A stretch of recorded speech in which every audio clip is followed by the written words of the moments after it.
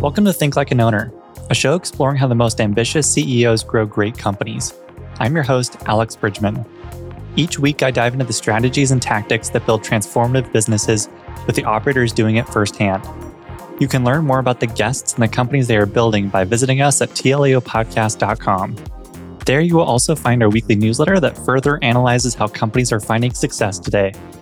Lastly, if you enjoy Think Like an Owner, please share this podcast with a peer and leave us a review.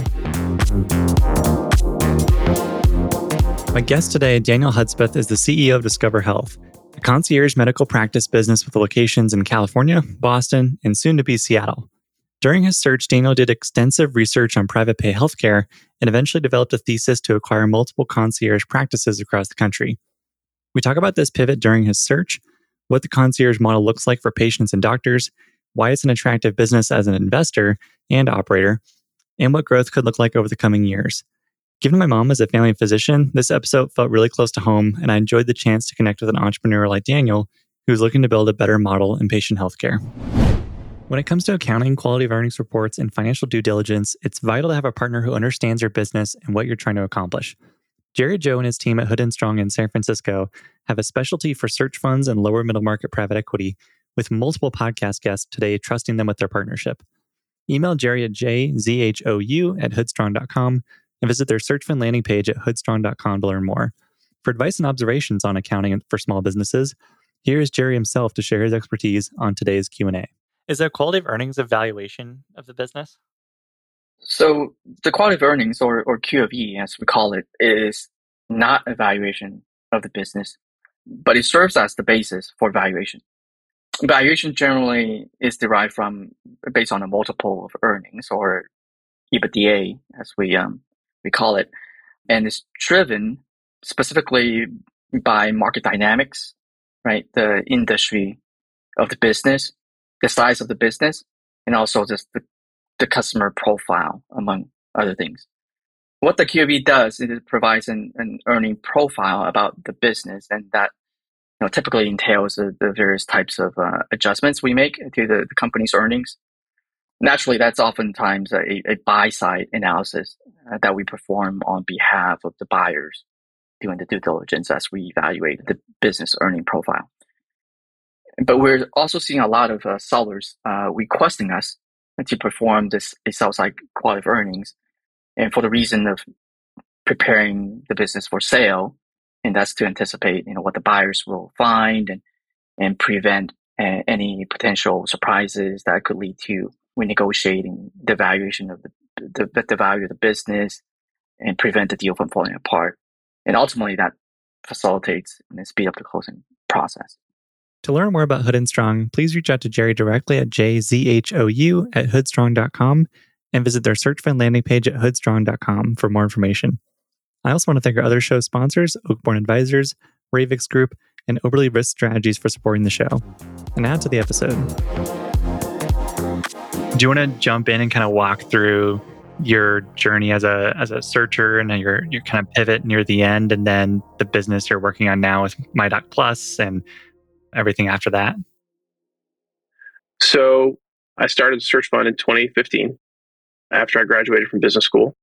I was living in North Carolina at the time, and I started a traditional search. So I worked with traditional search fund investors. I didn't go the self-funded route and went to work quickly, sort of doing an industry-driven search. I felt like that was the best approach for me. And so I had my set criteria, recurring revenues, customers with high switching costs. I was looking for an industry that was sort of insulated from economic shocks, strong industry tailwinds. I had my EBITDA and revenue targets. And I was looking for primarily service businesses. As I mentioned earlier, I'd looked a little bit at software, but I was mostly looking at services businesses because I'm not a particularly technical guy and didn't have a technical background. And so I wanted something that I could understand easily and shorten my learning curve as much as possible.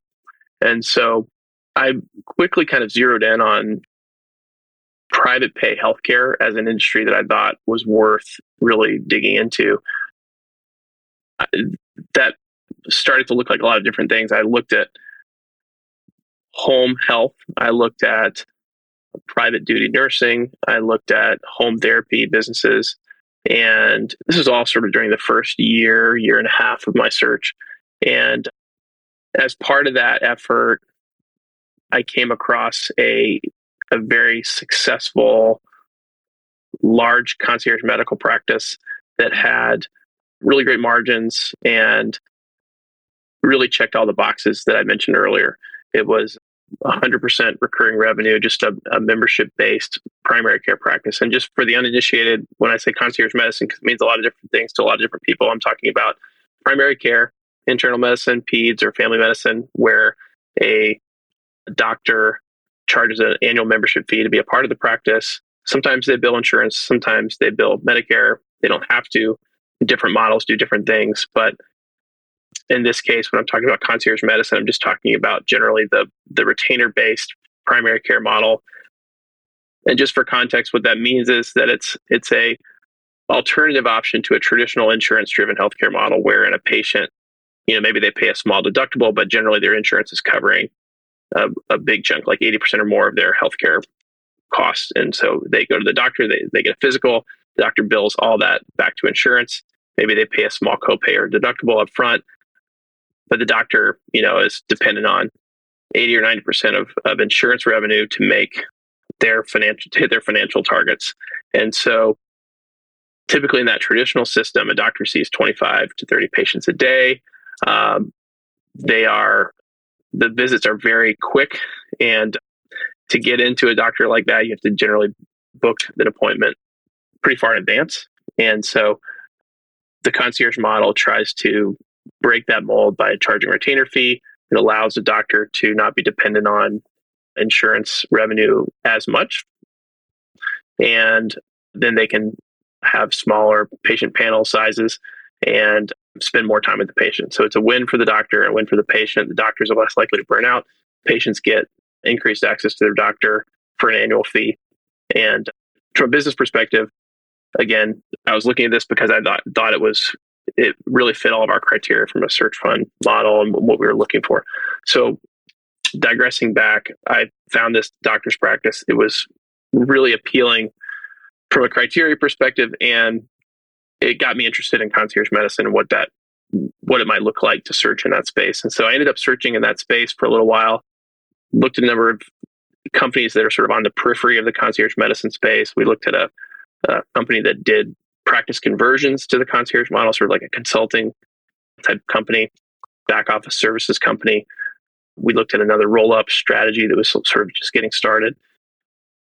And for various reasons, mostly related to cost and the price of equity, these weren't that appealing from an acquisition perspective. But I was still intrigued with the model and felt like it was really compelling and a business that I wanted to be in. And so I went back to my investors probably around month 20 or 21 during the search and shared with them that, I felt like there was real opportunity here. I ended up drafting a first investment memorandum that kind of outlined what I thought was a really unique de novo opportunity to sort of raise capital and then start these practices from scratch. What we ended up doing was my investors came back to me and they said, we're interested in continuing this conversation with you, but we think you have more work to do on the front end. And in order to really, flesh out this business model and to get some of our questions answered, we recommend you extend your search, raise a little bit of extra capital, and focus on this full time and just see if we can revisit it in 6 months after you've done some more research. And we feel like we've sort of looked at this from all angles. And so I did that. I raised additional search capital, gave myself another 9 months of runway or so.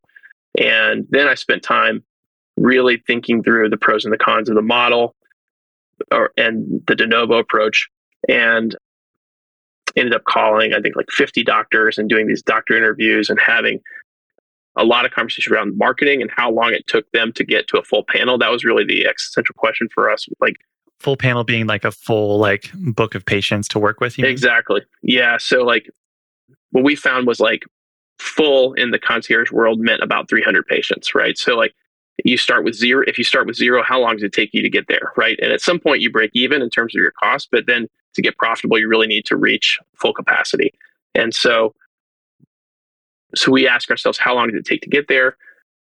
And we found that, it's typically a 2 to 3 year period at least. And that's if you start with a doctor with an established reputation, really well known in the area, has sort of a cachet with, other doctors and other patients in the area, and can start to bring people into his or her practice. And so we realized, okay, that's going to be a very deep investment trough for us, right? If we start from zero, we're going to invest in 2 to 3 years worth of a doctor's salary, not to mention the overhead, hiring a medical assistant or someone else to help manage the practice, and the real estate costs and all that. And so we realized that it was going to be more attractive if we could buy some of these existing practices and buy them outright and take on their existing patient panels and then operate them, and then leverage that cash flow to buy some more, and then maybe one day build our own, right? So that was the fundamental shift that happened in our thinking around the business model. And so I ended up writing a second SIM, which is an investment memorandum, and went back and raised capital in July 2018.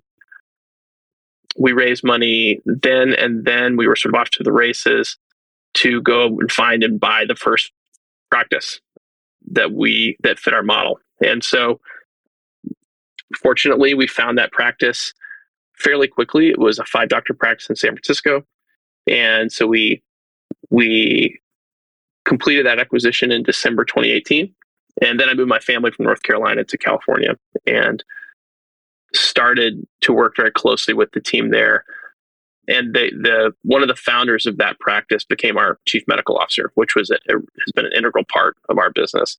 And he's been a real thought partner to me and a fantastic business partner. And so we worked together to then kind of lay the groundwork to build out a wider network of like-minded physician practices from there. And so then once we kind of got our feet underneath us, I spent maybe 9 months, 10 months kind of just learning the business and being in the practice every day, all day. We started to look at other acquisition opportunities and started to do small acquisitions around us. And so from that point, in late 2018, early 2019, we started looking at new deals. And we're just about to complete our 9th acquisition total. So we've done 2 in Sacramento, 2 in Napa, 1 in Santa Barbara, 1 in Marin. And then last year, we did 1 in Boston with two additional doctors there. And the backstory on that is we hired another VP to kind of manage our East Coast expansion. And then we are almost closed, fingers crossed, on an acquisition in Seattle. And so we're hopefully going to be in 3 states very soon and looking to expand more broadly. I forgot to mention we did another capital raise last summer. So we raised some follow-on equity investment, and that's helped us kind of continue the upward trend, and we're committed to continue to do that and try to be in more states by the end of the year and continue the acquisition cycle. And so we've also built up the corporate team quite a bit. We've added some great players on the operations and finance side. And we are sort of in this, continuing to kind of be in this growth mode where we're thinking through, okay, what does the next phase look like? We'd love to do de novos. If at some point we feel like we can crack the code on how to organically grow these practices from zero without an existing practice there already. And so that's something we're working on internally. I should mention we changed our name to Discover Health, which is the name of the first practice we bought in 2020, I believe. And so we use Discover Health as kind of an umbrella brand. And that's been our customer-facing brand, for lack of a better word, since then. I think that's kind of the story in a nutshell. Yeah, there's lots of places to go with your discussion so far. First, though, doubling back, your investors asked for, it sounds like they had a couple additional questions for you to work on during that 6-month extension you had in your search. What sorts of questions did they have that you hadn't fully fleshed out quite yet? Like what was important to them that you hadn't gotten measured at that point? Yeah, so I think the big question for them was, how confident do we feel that we can grow these practices within a set amount of time, whether that was 1 year, 2 years, 3 years? And the answer up front was we didn't know. We didn't know whether we speculated that we could grow a practice, as I mentioned, kind of within a 3 year period. But as I mentioned too, that's a long time period that we with a lot of money up front that it was going to take to break even, and so we wanted to pressure test those assumptions. And when we did do that, we realized that it wasn't the path we wanted to go down. That we didn't want to just start pure de novo, and so that was a pretty critical shift for us. I think the other questions that they wanted me to kind of wrestle with was like one around geography, right? Can we do this just anywhere? Where's the most ideal location to start this? We ended up in the second model coming up with sort of 10 metropolitan areas where we thought we really need to focus on these areas, because if we were able to buy a practice in that area, we would have the ability to expand outwardly from that sort of epicenter location. And if we were outside of one of those 10 areas, then we would always be trying to get into one of those areas, right? Because that's where really the opportunities were for acquisitions, right? So generally, most concierge practices across the country are, within 30 miles of a major city, and they're really clustered around areas of high net worth, high wealth, because traditionally the people who've gone after concierge medicine are folks who have more disposable income and they want more access and they're willing to pay for it. This isn't always the case. And we have patients who are very much, solidly middle class, that would not be considered wealthy by most metrics, but continue to, seek out and pay for concierge medicine. But we knew in terms of kind of our broader growth potential that we needed to kind of be aware of demographics and put ourselves, give ourselves the best chance of success. And so we spent some time thinking through that too. And you also mentioned that the workload for the typical doctor in concierge is a little bit less. There's a little bit more breathing room in their schedule. Does that make it easier for recruiting or expansion if you eventually decided to go de novo, or even just adding doctors within your practice? Could you go to that doctor in an area who has that cachet and reputation and say, hey, come over to concierge? There's a lot of ways that your life with our team will be better in schedule and anything else. Yeah. So I'm glad you mentioned that last part around your life being better. I think, because I want to make the distinction, I don't think that the work itself is necessarily less, but there's a lot more balance. And you're a lot less likely to burn out in a concierge model. And here's why. So let's say a traditional family practice doctor who works in a outpatient primary care clinic, they're going to see 25 to 30 patients a day. And they're going to see whoever comes to the clinic. And when they see those patients, they're going to bill insurance or Medicare for that visit almost exclusively, right? There, unless you're in like a direct pay practice, and those exist, but that's not the traditional model. And so in a traditional insurance driven model, these doctors, they're seeing such high volumes that they have to spend less time with each patient. And if they get behind, they get rushed. And they don't have a lot of time for the other stuff that they might need to do in order to provide a great healthcare outcome. So, for example, follow-ups or a more extended patient interview or a specialist referral or doing some research on a particularly complex case, or talking to their colleagues and running ideas by them, and running cases, things like that. You just don't have the time in the day to do a lot of that if you're seeing 25 to 30 patients a day on a regular basis. So what you see is these doctors, they clock in, they're clipping through their patients, and then they're leaving, and they leave and they feel burnout in a lot of cases, maybe sometimes dissatisfied with the level of care that they've been able to offer. On the flip side, patients also feel the same way. They feel like, I didn't get any time with my doctor. Now, if I want to make an appointment, I got to make it, another 3 weeks in advance because that doctor's booked up.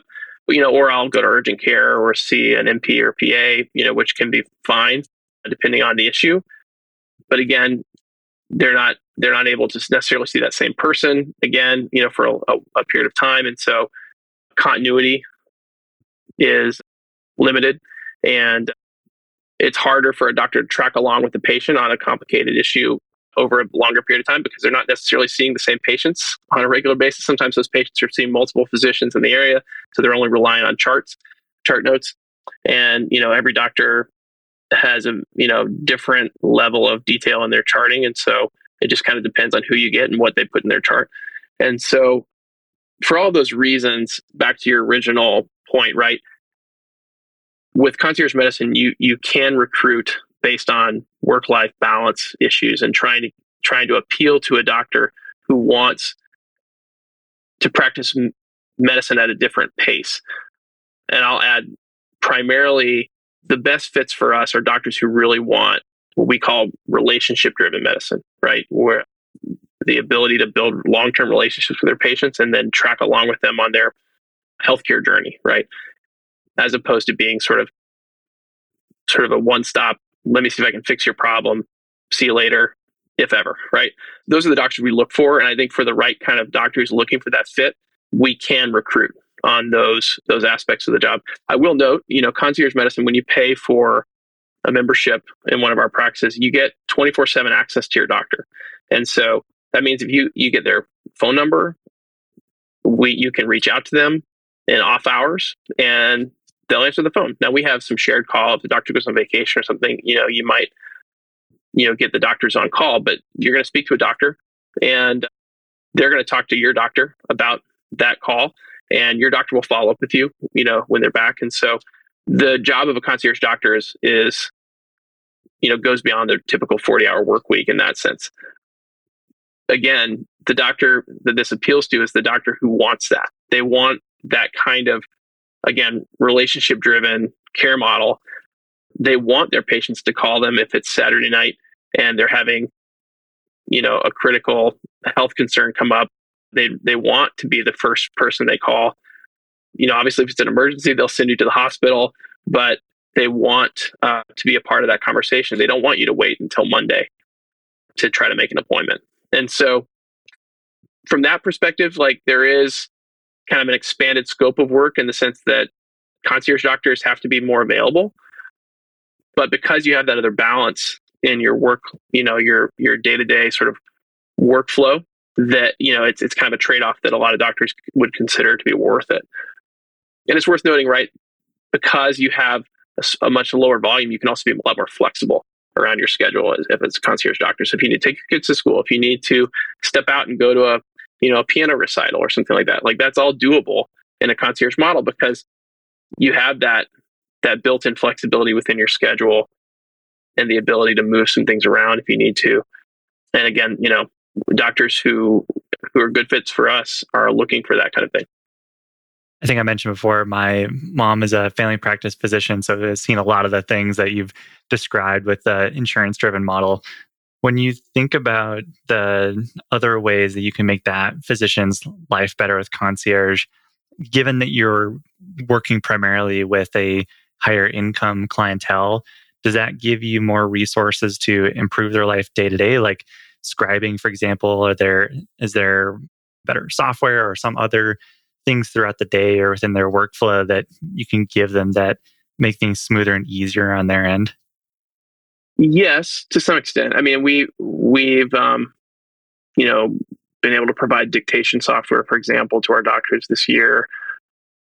We do have some pricing power, right? So if we feel crunched because we can't offer the level of service that we want to your point about having a demographic that's a little more insulated to economic shocks, right? We have some elasticity with our pricing, right? So we can adjust pricing, and even if it means our volume of patients goes down, we can then provide little more hands-on care, and still, make the same margins. And so we've seen that to be true in multiple cases throughout the lifetime of this business. But I'll say, I think the biggest thing we can offer these doctors in that respect is time, right? We can, just the flexibility of the schedule allows them the ability to focus on whatever matters most at that moment for their patients. And that I think is more valuable than any, additional kind of, support that we could offer. I will say it's a fairly physician-driven model. We try to operate lean. We don't have tons of additional staff supporting the doctors. That's partially because it just doesn't make sense economically to add layers. And you don't need it, right, when you're not dealing with such high volume. But it's also because in a concierge model, patients and doctors, they both want the physician to be more hands-on, right? So they want that doctor's time, and they're paying for that. With this being generally from a patient perspective, a higher quality service, because you have more access and it's easier to schedule appointments and more one-to-one relationships. Does that have a lower churn compared to other more insurance-driven practices? Or what does churn dynamics look like at Discover? For physicians? Yeah. Yeah, I think we're still too young to have a lot of data on that. A lot of the doctors that we've acquired are doctors who are retiring within a few years. But then as they've passed the baton and stepped out because they've retired, we've hired new doctors. And yeah, we're hoping that what you say proves out to be true, right? That if you get the right physicians in there, that they lock in with us, and this is a really long-term career for them. And I would say we're seeing some of that, but it's still a little too early to tell. I mean, we're only a 4-year-old company, and so we don't have a lot of long-term data, right? A lot of the doctors we've acquired have stayed on for a year or two, and then we've had a few people come in and out who have stayed on, since then. And so it's hard to measure broadly. What about on the patient side? In terms of will they stay with their doctors long-term because of the concierge model? Yeah. Yeah. Patients lock in. Those who really want this service can stay for years and years and years. So we have really long-term patients in our practice. We have some that have been with their doctors for 20 plus years. And so when you do it right and when everything works well, you can have extremely long customer lifetimes. And so that may be the wrong word, but yeah, your customer tenure, I should say, staying with you, they can stay, for decades. In many cases they have, because they found a doctor who agreed, again, to be their partner in their healthcare journey, and they're able to lock in with them. And then as things get more complex, right, as I mentioned earlier, the switching costs are high. You don't want to, uproot from that medical practice and move somewhere else and have to relearn a whole new process and a whole, learn that, forge new relationships with a whole new team of people. So as long as the care is really great and people feel like the price is commensurate with the value they're getting, then people will stay for a long, long time. Yeah, I think I've only moved doctors when I've physically moved cities. I can't think of a time I've moved within a city to a different doctor. Yeah, well, it's a pain, right? I mean, you have to have someone transfer your charts. You have to find someone who's a good fit, right? And someone you're comfortable with. Once you go through all that, and by the way, if you're on insurance, right, then you have to make sure they take your insurance and that they're part of your system. So once you lock in with someone, unless you're really dissatisfied with them or the service you've gotten otherwise, there's not a lot of incentive to just, move around, right? To just try a bunch of different doctors.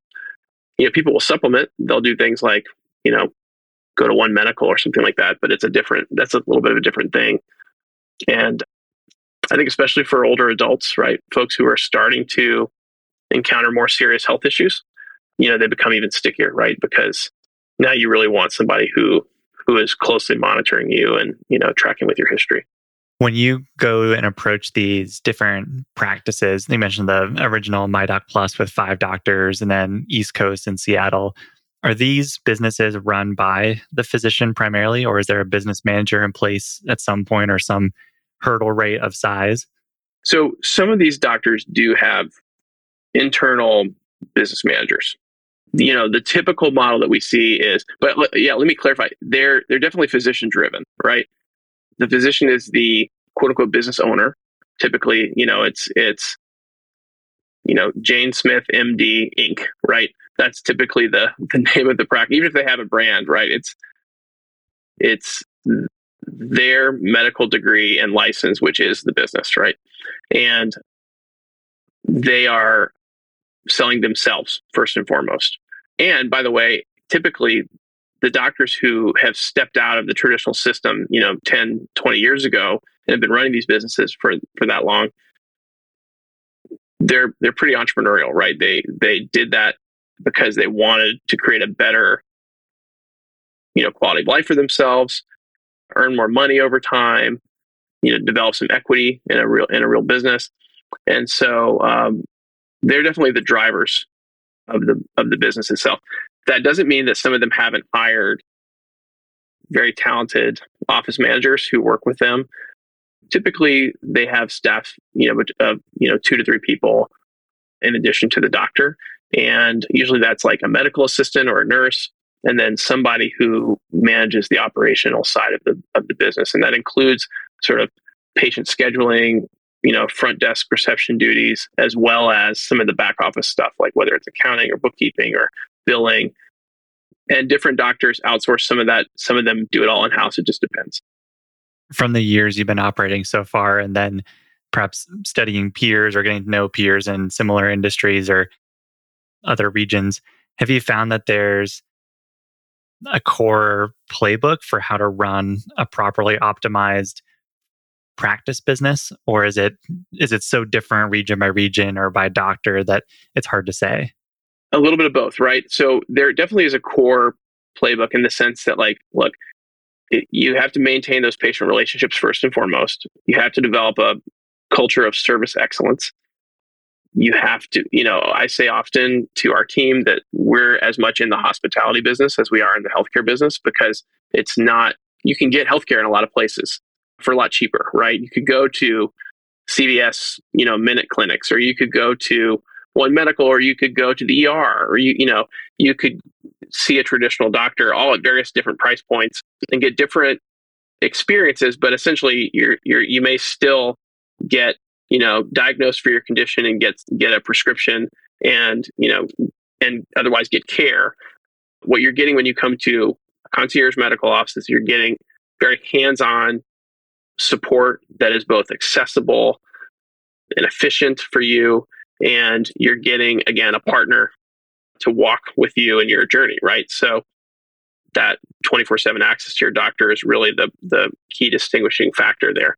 And so, to your point, right, like and over time we're refining this, but there is a playbook and we're refining it in terms of like what we want to be central to how we operate practices. And every time we do an acquisition, we look for what's working really well there that we may want to adopt and bring into our core playbook. And we may see things that don't work with what we're doing, and so we adjust accordingly. That said, everybody is a little different. Every practice has their own special way of doing something, and we try to be as hands off with that stuff. If it's really working for them, we let them continue to do it the way that they want to do it, until it doesn't make sense anymore. So, for example, if you have a doctor who routinely sends out newsletters or postcards to their patients because that's the way that they've chosen to engage with their patients, we don't necessarily get rid of that, right? We would rather those doctors continue to engage with their patients the way that they have always done it, and allow their patients to continue to hear from their doctor the way they've always heard from their doctor. We will build that into our economic model so that we can, provide the funds for that. But we wouldn't say, from a top-down perspective, that it's a one-size-fits-all. Maybe one day we'll be at that point where it's just too much for us to manage individual systems. But right now, I think part of what's made us an attractive partner to doctors who are selling is our ability to be flexible and let them kind of run things the way that they've been running them. We care about back end efficiencies like billing, getting all that integrated. We want everyone to be on the same EMR eventually, but we don't have to do all that up front. We have the ability to be patient. We can wait for the right timing on those things. And so our process is more of a slow integration and sort of bringing them into the fold while learning from them and having them learn from us. Have any of your doctors started a podcast? No, they haven't. Although I'm sure they would be happy to speak with you or other doctors on this. There are some concierge medicine podcasts. I can't say I've listened to too many of them, but there are some that are out there. And some doctors, actually, I'm wrong. We did have one doctor one time who had, it wasn't a podcast, it was more of a radio show where he was, involved with that from time to time. But I don't know if he's still doing that. Have most of the podcasts you've seen been focused on that, like doctor to patient relationship, or is it more of the doctor like talking to or about or with other doctors about running a practice or treating patients? So the case that I'm thinking of was much more about doctor to patient, right? It was like, the doctor's in, let me answer your questions, basic, wellness, tips, things like that. There are doctors in the concierge world who are sort of like enterprising, entrepreneurial type doctors who have done podcasts and things like that, and newsletters and, websites around the latter, right? How to be a physician entrepreneur and what that looks like. Yeah, that's pretty interesting. I'm thinking of like a small version of Peter Attia or Huberman or something like that. Could be kind of interesting from a concierge view. I think there probably are some. I mean, there are a few professional associations. There's a group called Concierge Medicine Today, which is like a kind of a national network of doctors who do, they get together once a year for a conference, and there's some a lot of sharing of resources and information through that group. And I think they may have some kind of podcast and newsletter. There's a group called Roamed, ROAMD, and that's more of like just a network of very like-minded physicians, all of whom, work together to kind of share best practices and support each other. They kind of get into that territory somewhat. You mentioned an executive team with the chief medical officer. What other roles on a concierge medicine executive team exist, and like which ones are fairly crucial to that expansion that you've talked about? Yeah. So in addition to the CMO, we have a director of practice administration who essentially is our team leader for all of our non-physician clinical staff, right? So all the MAs and what we call PCCs, patient care coordinators, who work alongside the doctors in the clinic locations, they all report up to her. And so that's a critical role for practice operations. She has clinical training as well as business training. So like she's a nurse and has an MBA as well. And so she works to kind of bridge that gap between corporate needs in terms of like making sure operations are efficient, and we have budgets, and we're keeping an eye on costs and things like that. And then on the other hand, making sure that the service and clinical experience is excellent. And she can provide trainings and kind of work with, those staff as a clinical leader. We have a VP of growth who is really focused on, again, kind of telling the story of what we do and both bringing new people into existing practices, as well as helping doctors market themselves and tell their stories to, potential new patients. And then he's also working more broadly on figuring out new opportunities for growth. Who do we sell to?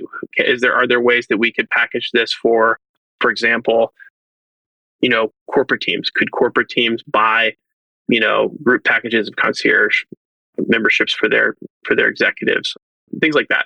And so he's working kind of on the sales side. And then on the finance side, we have a CFO, a controller, a senior accountant, and we also have a billing specialist. So they also sort of support revenue cycle management and ongoing billing efforts, as well as back-end accounting. Whenever we do an acquisition, there's always a whole another layer of accounting work that's needed from that. We have an EMR specialist that we just hired this year. She's fantastic. She just got started last month. Her primary role is to work alongside all the various team members to help us with our Athena EMR. We found it was just more efficient to bring on a specialist who knew that product in-house. We have an IT specialist, we have an HR director. Both of those are part-time, sort of fractional positions. That's everybody. I thought there was others. And if I missed anybody else, I'll mention if it comes to me. That's the bulk of our team there. And how do you feel like your life as a CEO has changed over the last couple of years as the executive team has grown and you've added doctors?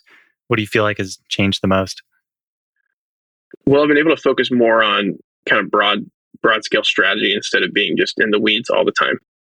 When you first start, and I think this is true for any searcher, you get started and you just, by the nature of what you've just done, you bought this existing business and most likely one or more of the senior team has stepped out right as a result of the acquisition. You've stepped in. You've got to learn the business and you've also got to fill in, right, for various roles. And in a lot of cases, right, you're buying a business. Some people buy businesses at scale. They're pretty big and they've got pre-established teams. Others don't. And in my case was the same. We started with a 5-doctor practice that had just a few admin roles. They had a practice manager and they had a couple medical assistants and me, and so that was it. So then I started building the corporate team. Right, we hired a controller first, and then we hired a COO, and then we had several other roles we hired for after that. And so it was a process, right, of slowly starting to hand off details. And every time, then you kind of hit a size threshold where you need to bring on new people. And so then you do that over and over and over again until you reach a point where, your team is really scalable and you don't have to do that as much, but you're hiring. The hiring becomes much more complex, right? Because you're hiring people for more senior roles and trying to make sure that they can really step in and take on real, complex responsibilities. So I'll say this, like, I'm less in the weeds. I'm spending a lot more time on hiring, but the other side is I now can hand off big chunks of the work I was doing 2 or 3 years ago to various folks and then focus on a lot more on growth, which has been a priority. In 2 years, how do you think it'll change more? Like, which tasks do you do today that it will be handed off, or what roles do you think you'll add? How does it look in 2 years? So we're thinking about bringing on a full-time CFO. Our current CFO right now is fractional. And so I think that some of that stuff will come off my plate if we're able to bring on someone full-time. We have ambition for growth and on the M&A side. And so another key hire that we've been thinking through is, whether or not to bring on someone to run M&A full-time, or whether there's stuff on my plate that can come off that would enable me to focus more on M&A full-time. And so that's something we're kind of wrestling with right now, trying to think through who that next hire might be. And when you're thinking through those questions, like, who is in that circle who you're asking for feedback on, or like, hey, we're thinking about this question, or in my role, how does it change? Are there peers you can chat with, or is it your board? Like, how do you utilize kind of the network of peers you might have to help answer some of these questions? Yeah.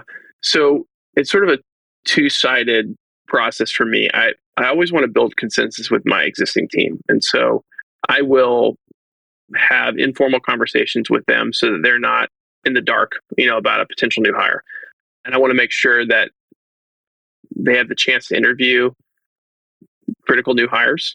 If they're coming on board, I want to make sure that we're not hiring somebody who's not a good fit culturally with the team that's already here. And I want to make sure that I have buy-in, right, from the folks that I work really closely with. I don't want them to ever feel blindsided by a new hire. That said, on senior level stuff, I rely heavily on the board. We have a small board, and it's a nimble board, and they're really accessible to me, which has been fantastic. And so I use them as a sort of a sounding board, no pun intended.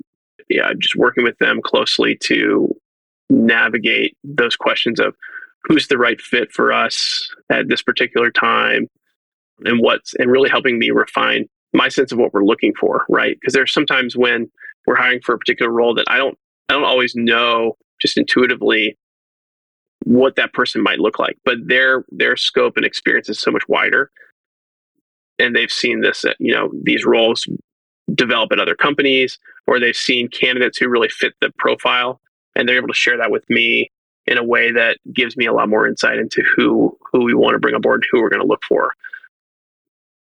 And then I do a lot of, we recruiters, I do a lot of interviewing. We have a pretty extensive interview process. We use predictive index as not as a hiring tool per se, but as a fit evaluation tool. When we use predictive index, we're looking for, again, cultural alignment, as well as just to get a sense, just to give ourselves a vocabulary around who each person is, sort of at their core. And so I use that also as a kind of a reflection, a tool for reflection, along with kind of board input.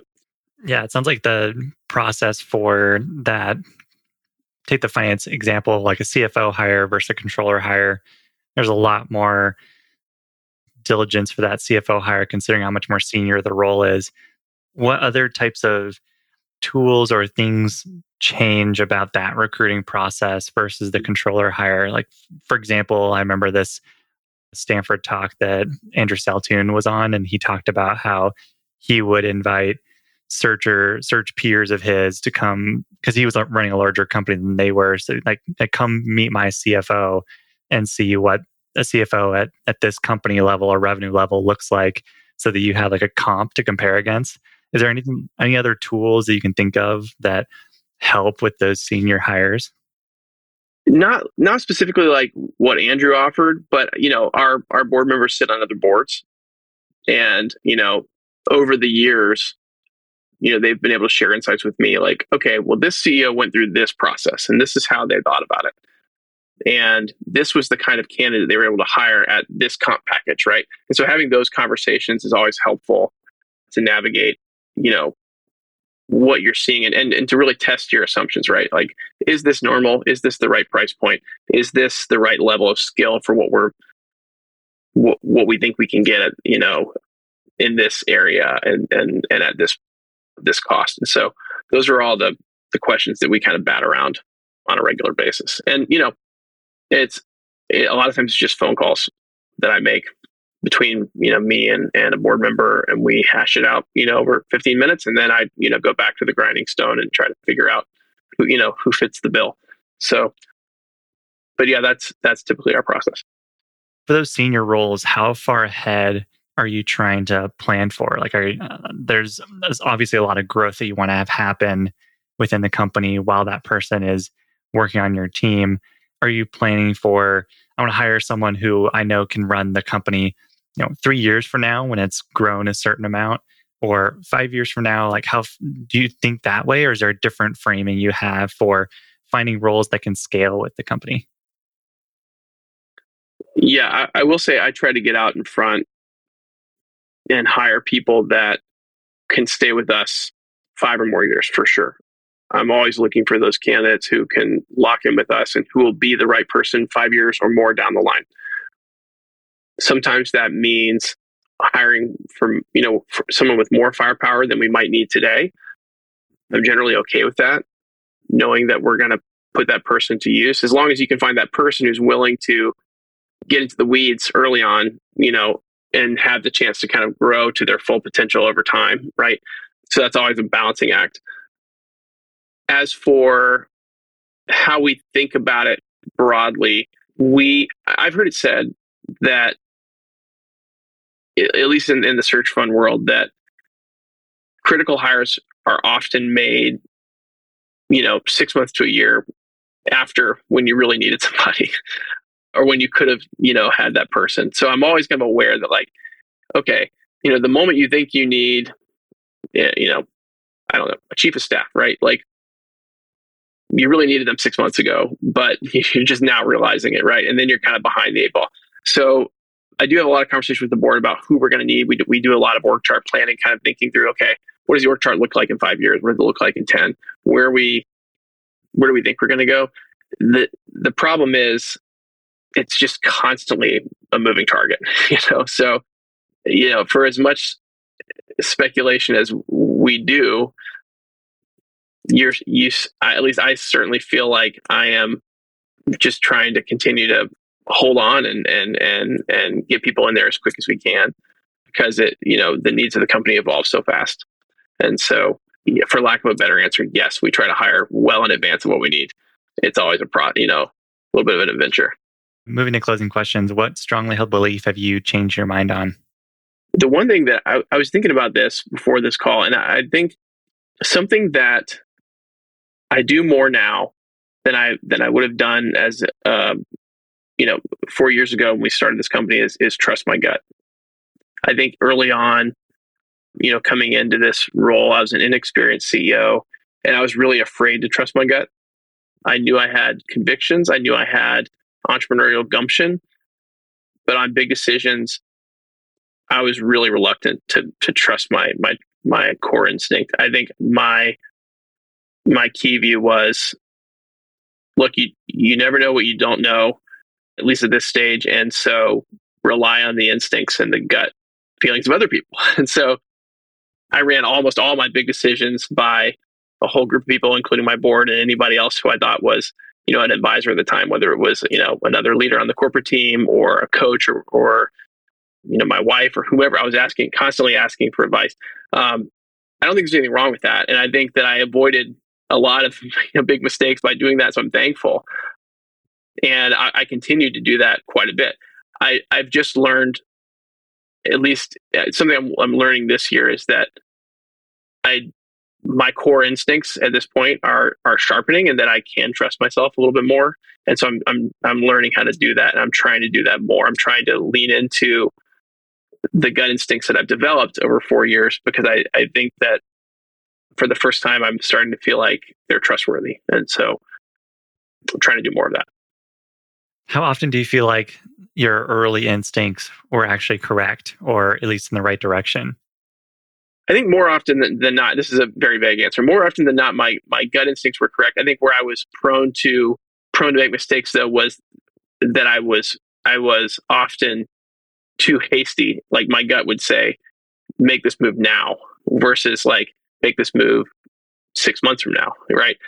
I was super impatient and I wanted to move faster. And I think the one of the greatest areas where I think I avoided some pitfalls were in areas where I was encouraged just to operate with more patience and restraint, even if the decision ended up being the same, just because I needed to let some things play out or prove themselves out. What's the best business you've ever seen? Let me issue a caveat here that when I think about the best business, right? It's a subjective term. And so the business that I think of when I think about the business that I admire the most and the business that impresses me the most, that's Patagonia. I think not because of some arbitrary revenue or performance metric that makes them the best by any objective measure, but I admire them for their intentionality. I think this is a case of a truly purpose-driven business. I think they get the why better than anyone else. Like Simon Sinek says, start with why, figure out your core, identity first.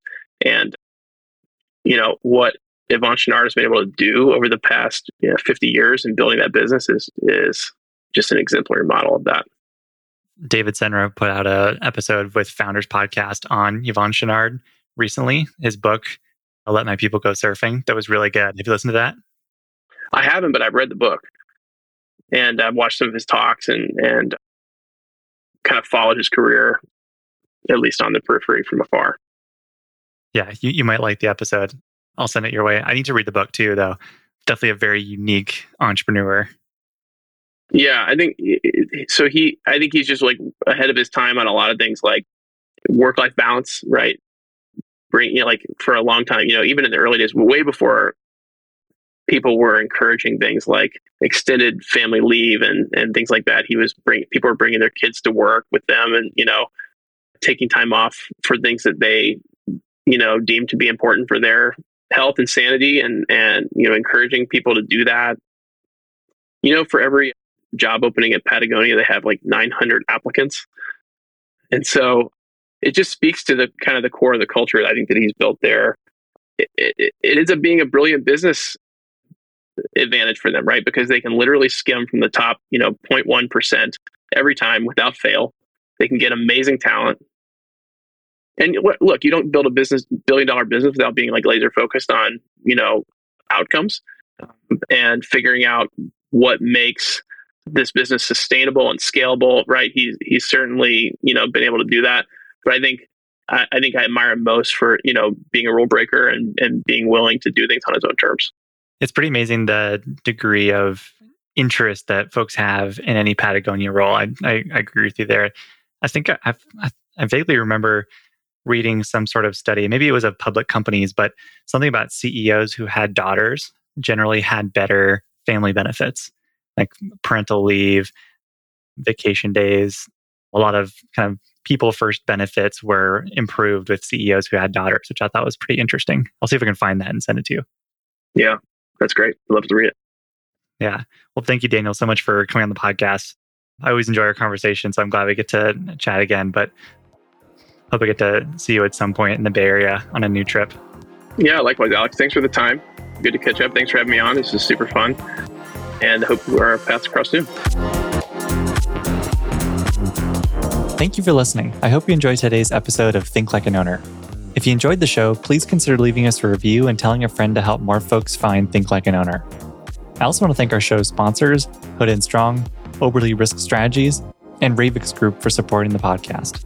For full episode transcripts and our weekly newsletter, please visit our website at tlaopodcast.com.